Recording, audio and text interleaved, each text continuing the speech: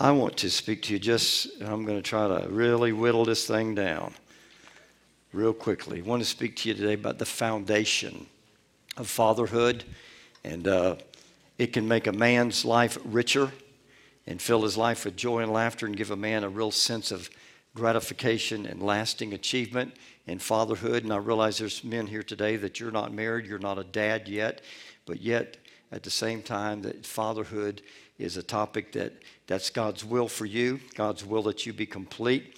And there's no more worthwhile or valuable or significant mission that a man could undertake than to be able to start and cultivate a family. As a father, as a dad, you have the privilege, along with the responsibility of shaping another human being's life to a greater extent than any other relationship on earth. That's why fatherhood is so important, and God created and set his order up in that way. As a father or as a mentor to other young men, they don't have to be your true sons, they can be your grandchildren. You have the opportunity to set your children or ones that you mentor on a pathway of true greatness, or in the worst case, to wound them more deeply than anybody else in their life. The reality of being a father and cultivating a family, it's not easy. It's not easy in the generation and the time we're living in. It's probably more difficult than ever before because of the family being fractured and under attack by the enemy as it is today. And many times young fathers find themselves in a family, in a situation before you even realize what you've gotten yourself into.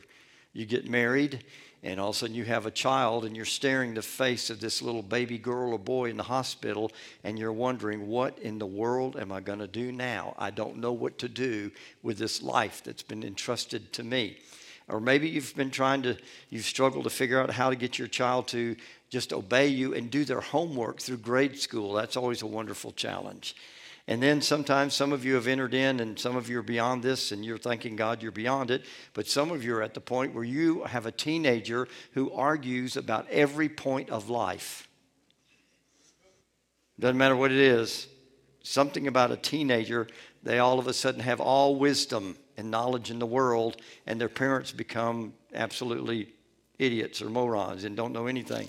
I remember that stage in my life, and when I got born again at the age of 18 and then 19 years old, I went back to my parents at 3169 North Truist Hills Road and sat down before them and said, "Mom and Dad, I was wrong, you were right." That blew their mind. That was better than telling them I got saved and everything else, that Jesus saved me, because they knew something happened for me to admit that to them, that they were right and I was wrong, and I was sorry for all the hardship that I gave them as a young person.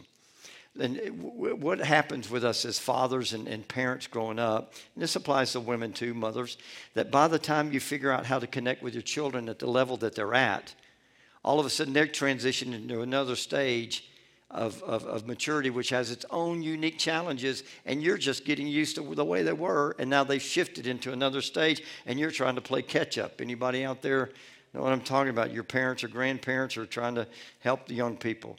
By the time that, our culture doesn't offer a lot of guidance sometimes. It says in 1954, 4% of children were born outside of marriage. That was a very low percentage back then, even though that was still not good. 4% of children were born out of marriage in 1954. By the time 2007 came by, which is 12 years ago, more than 40% of all children born are born out of wedlock and marriage, without a father, without an actual father at home. They're called baby daddies. It's a term that we know today. It's even entered into the dictionary now. It's defined as a man who fathers a woman's child out of wedlock. The opposite of a baby daddy would be a father. A father is viewed as one who, regardless of his relationship with a mother, is present in the life of his child and provides whatever he needs to provide. God help us to not have baby daddies, but have men that'll step up to the plate and take care of their responsibilities. Growing up, children that grow up in fatherless homes, there's a lot of statistics I could throw at you today, but I won't do that. But some of the things that it tells us about children growing up in fatherless homes is that, number one, they're more likely to be poor themselves. Number two, they have behavioral problems They don't accept discipline well. They don't respect men, and they don't respect women because they have a difficult time. Thirdly, they're convicted more than not. They're convicted of a crime and having to face either jail or penitentiary time. And fourth, that they become abused, and they're become an abuser themselves of drugs and unhealthy lifestyle. But it says the opposite about children who grow up in homes that have a father present. Number one, they're more likely to make better grades. I don't know how that works exactly, but just probably the stability of the home. Number two, they're more emotionally secure because there's a mother and a father. And I realize we live in such a fractured culture today that single parenting, even within the church, is becoming more common. And actually, we have a group that is studying this on the family because, wow, we want to back up and take a new, fresh approach to ministering to you as families because the family dynamics have changed so much nowadays. We need to take a new approach and take a biblical approach to help prepare and equip you to deal with the family dynamics that we're being faced with today. So we're working on that presently here at the church, and hopefully we're going to be sharing that a little bit later. It won't be next week or anything like that. We're putting our heads together and praying about this. But we want you to experience families that are more emotionally secure. And then thirdly, it says about children that grow up in homes with a father present. Typically, the kids are less sexually active and yet more physically fit and able to take care of themselves. What we need in today's culture, what we need in American society and culture is we need men that are willing to embrace the long road of building and cultivating a family. Family was first before the church came. God created Adam and Eve. God's the one that performed the first ceremony for them in the garden. Ladies, you didn't have to do anything for that. Eve didn't have to do anything for that wedding. God put them in a perfect garden with perfect surroundings, and God himself performed the ceremony and put them together and called them man and wife and blessed them. And God said, this is good. You know, the only thing God said wasn't good was when Adam was alone. But there's some biblical foundations for fatherhood that I want to share with you this morning. I want to be brief, but yet I don't want to try to rush too much. Number one, the family was God's idea. Now, the world doesn't see it that way. They're attacking the family, but you and I as believers in the Lord, we've got to realize this thing about family, it's God's idea. It's going to be eternal and lasting forever. The family is important to realize today that we live in a culture that views kids or children as a nuisance. That's why abortion is so accepted and acceptable in so many people's minds, because they don't have a culture, a kingdom mindset and a culture of the Lord. And they think abortion is just okay to get rid of a child because it's an unwanted pregnancy or a slip up or a mistake or an accident or whatever they term it as. They view it as it's just a fetus. It's not a human being. Thank God for ministries like CareNet that actually can show a pregnant woman this is a live human being in your body through ultrasound. Thank God. Thank God for that, because most women that see that change their mind about abortion. Say, no, I will just go through the long haul of this and have this child. In Genesis 2:24, God said, therefore a man shall leave his father and mother and hold fast to his wife, and they will become one flesh. Guys, we got to leave the parents. You don't run home when something's gone wrong. You don't send your wife back to her parents. You don't say, fix her. She wasn't fixed when I got her. You fix her and send her back to me. No, we leave our father. We leave our mother. And we're hold together as one flesh. God creates this blessing in this institution that we call marriage. As a matter of fact, the church is a picture of what the family is supposed to be like. And God calls children a gift, not a nuisance, not something that's in the way, not a burden upon a family. Psalm 127 says, behold, children are a heritage or a gift from the Lord. They are the fruit of the womb, a reward. Like arrows in the hand of a warrior are the children of one's youth. Blessed is the man who fills his quiver full of them. He shall not be put to shame when he speaks with his enemies in the gates. God doesn't see children as an obstacle to parents' or adult freedom. God does not see children as a burden to an income. It may be a challenge, but God doesn't see them as a burden. And God doesn't see children as a distraction to what's really important. God calls children a gift, a heritage, a reward. And fatherhood needs to be restored as an honor in our culture, not as just a responsibility and a list of things to do and be accomplished. Well, I go to work, I cut the grass, I do this, I do that, and I have to raise these kids. Fatherhood is an honor because it gives you and I the privilege to eternally invest in the life of a human being to develop them. You heard what these parents said today, how they love their sons, how they've invested time in them, and what a blessing that their children had been to them. Secondly, father is a God-given commission. In military terminology, a commission refers to an area of responsibility that's entrusted to either an officer or a soldier who's given authority and responsibility to both act and lead. Commissioned officers are trusted with the welfare, the morale, and the development of those that are given under their care. God has commissioned and entrusted fathers with an incredible task of nurturing, guiding, and equipping their children for life through the high and the low points of life. And this commission is directly taught throughout all of Scripture. Proverbs 22:6 says, train up a child in the way they should go. The Amplified adds, teaching them to seek God's wisdom and God's will for their abilities and talents. And even when they're older, they won't depart from it. That is not an ironclad guarantee that just because you teach your children, they're going to always serve the Lord. But when you put the right things into your young person, when you sow the right seed into them, they will never be able to get away from the truths, the eternal truths that you've sowed into their lives. Now, they have a will, and they have a choice whether they're going to serve the Lord, and God respects that. That's part of being created in the image of God. But when you sow the right thing in them, they may be doing and living the wrong lifestyle, but in the recesses of their conscience and their soul, they know they're not doing the right thing, and they know that they need to get it right with the Lord. Secondly, Proverbs says in Proverbs 29:17, correct your children, and they'll give you comfort.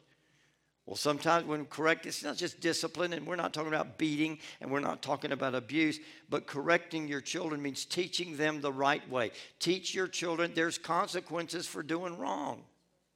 That's the greatest way to teach them. There's a consequence for every action, for every choice you and I make. There is always a consequence. And children need to learn there's consequences. Sometimes parents, we're so willing for our children to be blessed and we love them so much. Sometimes we bail them out of the consequences that they need to learn.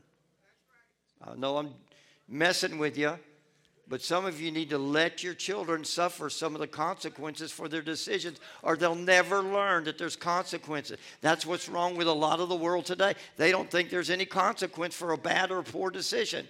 Well, I just felt like doing it, so I can do it.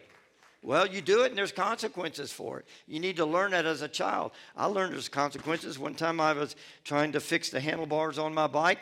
And I was a preteen kid, and I couldn't get it quite straightened out, and I didn't have the strength to do the wrench enough.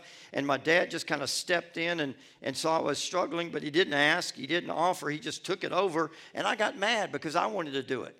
Well, I got mad, and I was stubborn, and I was headstrong, and I was everything, not good. And I went in my bedroom, and I threw myself on the bed, and Mom came into my bedroom and saw that I was pouting.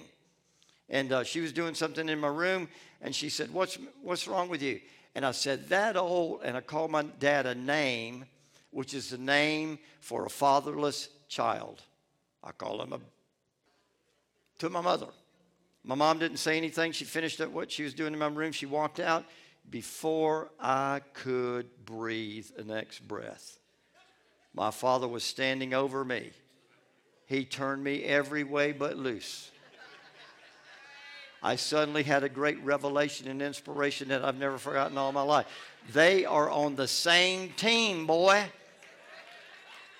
You don't talk about mom and you don't talk about dad. Not out loud. You may think it, but you better not let it come out of your mouth, boy. I learned a valuable lesson. There's consequences. There's consequences for your words. There's consequences for your actions. There's consequences for your attitude. And I know we've all had lessons and opportunity to learn that, but learn it. And then in Ephesians chapter 6, verses 1 through 4, it talks about the family. Children, obey your parents in the Lord. Again, the Amplified says, accept your parents' guidance and discipline as God's representative in your life. When you don't accept your parents as God's representative in your life, it's called rebellion. And it goes on to say, for this is right. Honor or esteem and value your mother and father. Be respectful to them. For this is the first commandment with a promise that it may go well with you and you may have long life on the earth. Listen, your parents brought you into this world. Your parents may want to take you out of this world. You better honor them. Of course, they wouldn't do that. You know, sometimes if they could get away with it, they may have thought about it, but they don't do it. But God, the Word says this is the first promise from Scripture. This is the first commandment with a promise. It will go well with you if you'll honor your father and mother. It won't go well with you if you disrespect them, because you learn disrespect towards the Lord. The Lord loves us no matter what we do, but yet if you get on God's wrong side, you're not going to have God's blessings. He goes on to say, fathers, don't provoke your children to anger. How do you do that? Don't exasperate them to the point of resentment develops in their heart because of demands that are trivial or unreasonable or even humiliating to your children. But bring them up, and here's the definition of that. Bring your children up. Fathers, bring your children up tenderly and with loving kindness. There were tears shared today here from fathers. That is so good. That is so right. That is so right for a son to see his father be able to cry about his son and towards his son because he loves his son. That is so good. And it's healthy. It's normal. Some of us were raised, in the generation we were raised, men don't cry. Men don't show their emotions. That is a lie. Jesus cried. Jesus showed his emotions. Jesus knew how to show it and do it in the right way.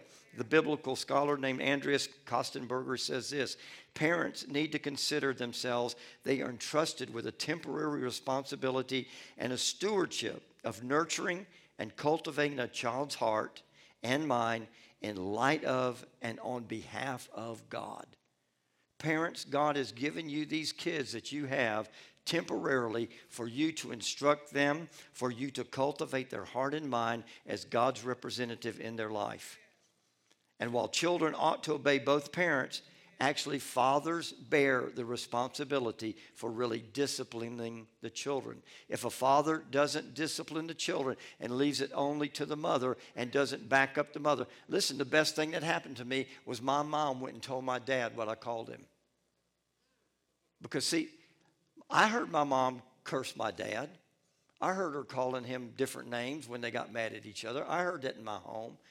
So therefore, I thought I could do it as a kid. Well, if Mom cursed him, I can tell her what I think of him too. I found out they're on the same team, boy.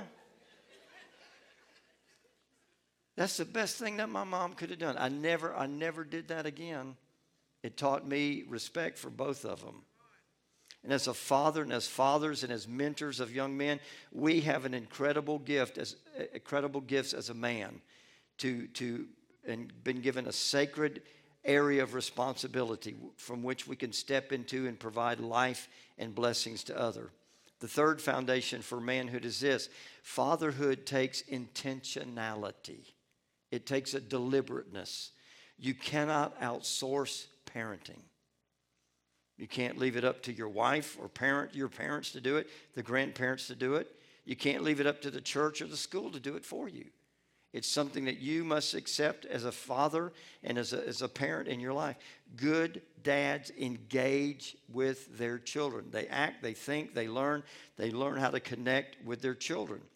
And in your life as a father, there's some principles that are modeled by the Lord Jesus Christ that we need to adapt as men. Number one, we need to learn to reject passivity. We need to learn, secondly, to accept our responsibility. We need to learn to, number three, lead courageously. And then fourthly, we need to learn how to invest eternally. What does that mean? As men, we need to learn to reject the cultural paradigm of what's called the detached father or dad. The man who lives a passive, self-interested life. When he comes home from work, all he's interested in is peace and quiet and his remote to drive the TV shows, his games, his sports. his hobbies. Listen, men, when we come home from work, yes, we're tired. We have well spent all of our number of words that we are allotted that day. You know, men have about 25,000 words that we typically use a day. Women have 50,000 plus. Did you know that? It's true. It's proven. That's why we come home. How's your day? Oh, it's great. No, that's not enough, guys. They want detail. You know, women are going to have more words than we. And guys, we need to be willing to come home and say, hey, I'm leaving my job, but I'm going home to the most important assignment God's given me. I'm going home to my family, and I'm going home to my kids. And we need to engage in that. Don't be detached, but reject passivity. Secondly, we need to learn to accept the responsibility of the sacred commission that God has given us. Lead our families in the right way. Our culture and society is so messed up because of the fatherlessness that is going on today. There are men present, but men have not taken the leadership role. They're just passive, and they let the woman take up the role. Thank God for these dads that are involved in these lives. Tarina, thank God that you're involved in your son's life. I know you don't let him get by with stuff. She gets them and makes them do right. So amen to that. Get them, Mom. Tear them up when they need to be tore up. Every kid in the house just say, Pastor. My mama, hey, when I did something bad, I got a spanking from Mom and Dad. They both worked. I used to get a licking from both of them. And the whipping from my mom was worse than my dad. My mom didn't know which end of the belt to use, and she hit me with a buckle sometimes. It's called child abuse nowadays, but there was nobody. They didn't care if you reported it. The police said, hey, let him have it again. But my mom would say, drop the pants. Oh, man. And on bare legs with a belt. And there came a day that I got old enough, my mom said, drop the pants. I said, Mom, the pants ain't coming down. You just take it like it is. And Dad came home, and she told him what happened. He said, you know, he's old enough. He's old enough to where you're embarrassing him, and that's worse than the whipping. You're embarrassing him, so the pants stay up, but you still have permission to whip him. So I got it. Lead courageously despite the setbacks in life. Some of y'all needed more whippings than I got. I can tell by that. And then invest eternally.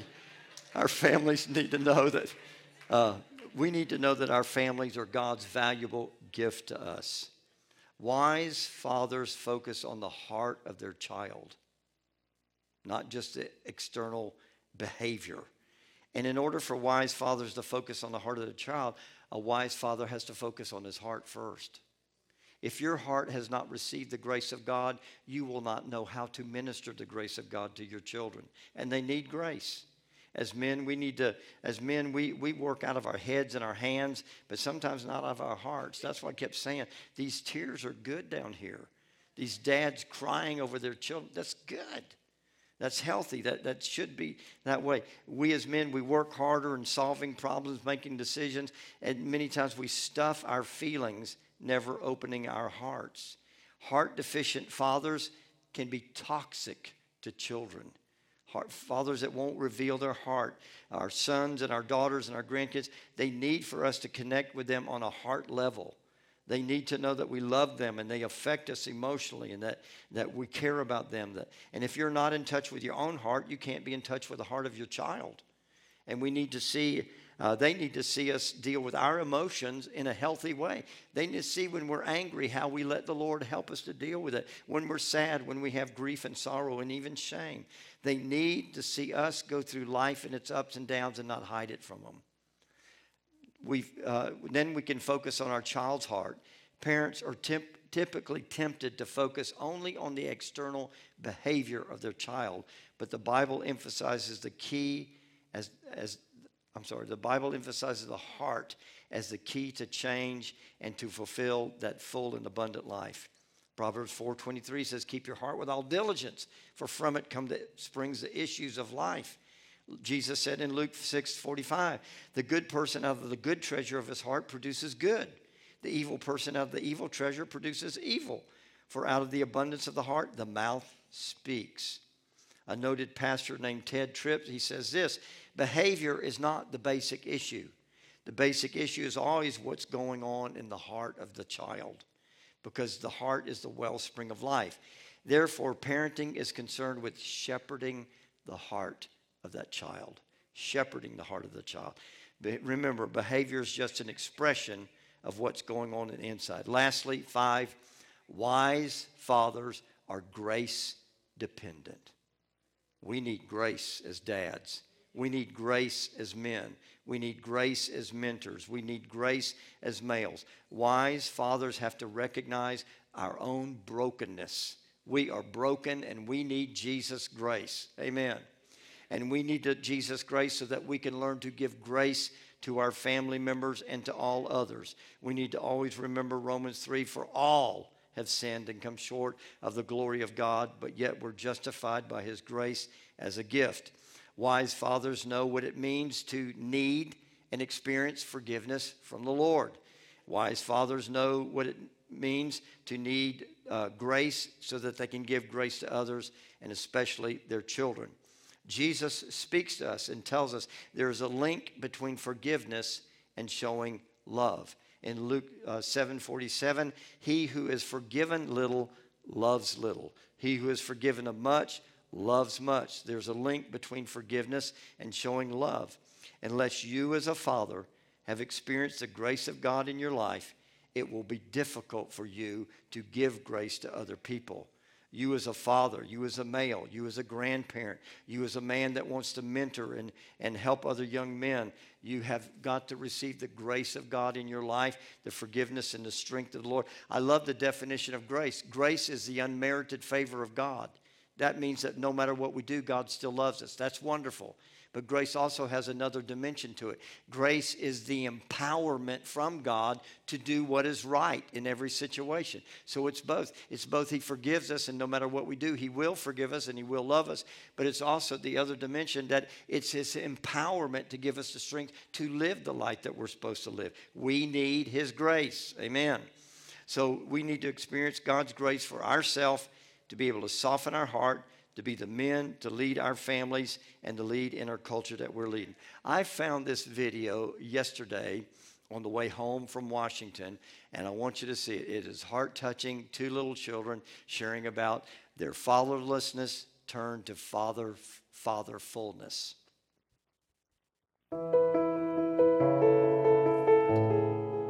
Hey, Levi, there's a very special day coming. Yeah, Leah, that's what I heard too. It's called Father's Day. I'm really glad I have Dad. Yeah, he's irreplaceable. You can say that again. Yeah, he's irreplaceable. Our story is not a secret. When we were just little tiny babies, we didn't have a father. We were fatherless. I don't really remember it very much. Me either. We were pretty young, but we were adopted into a loving family. Now we're fatherful.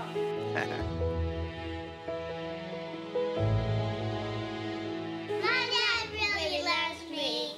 Our fatherless list is in the past. My dad is not a pretend dad, or a partial dad, or anything less than my really dad.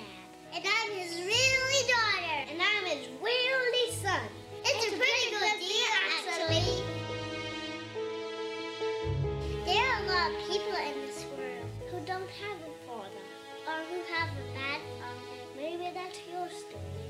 Or maybe you can't even imagine being loved by a good father.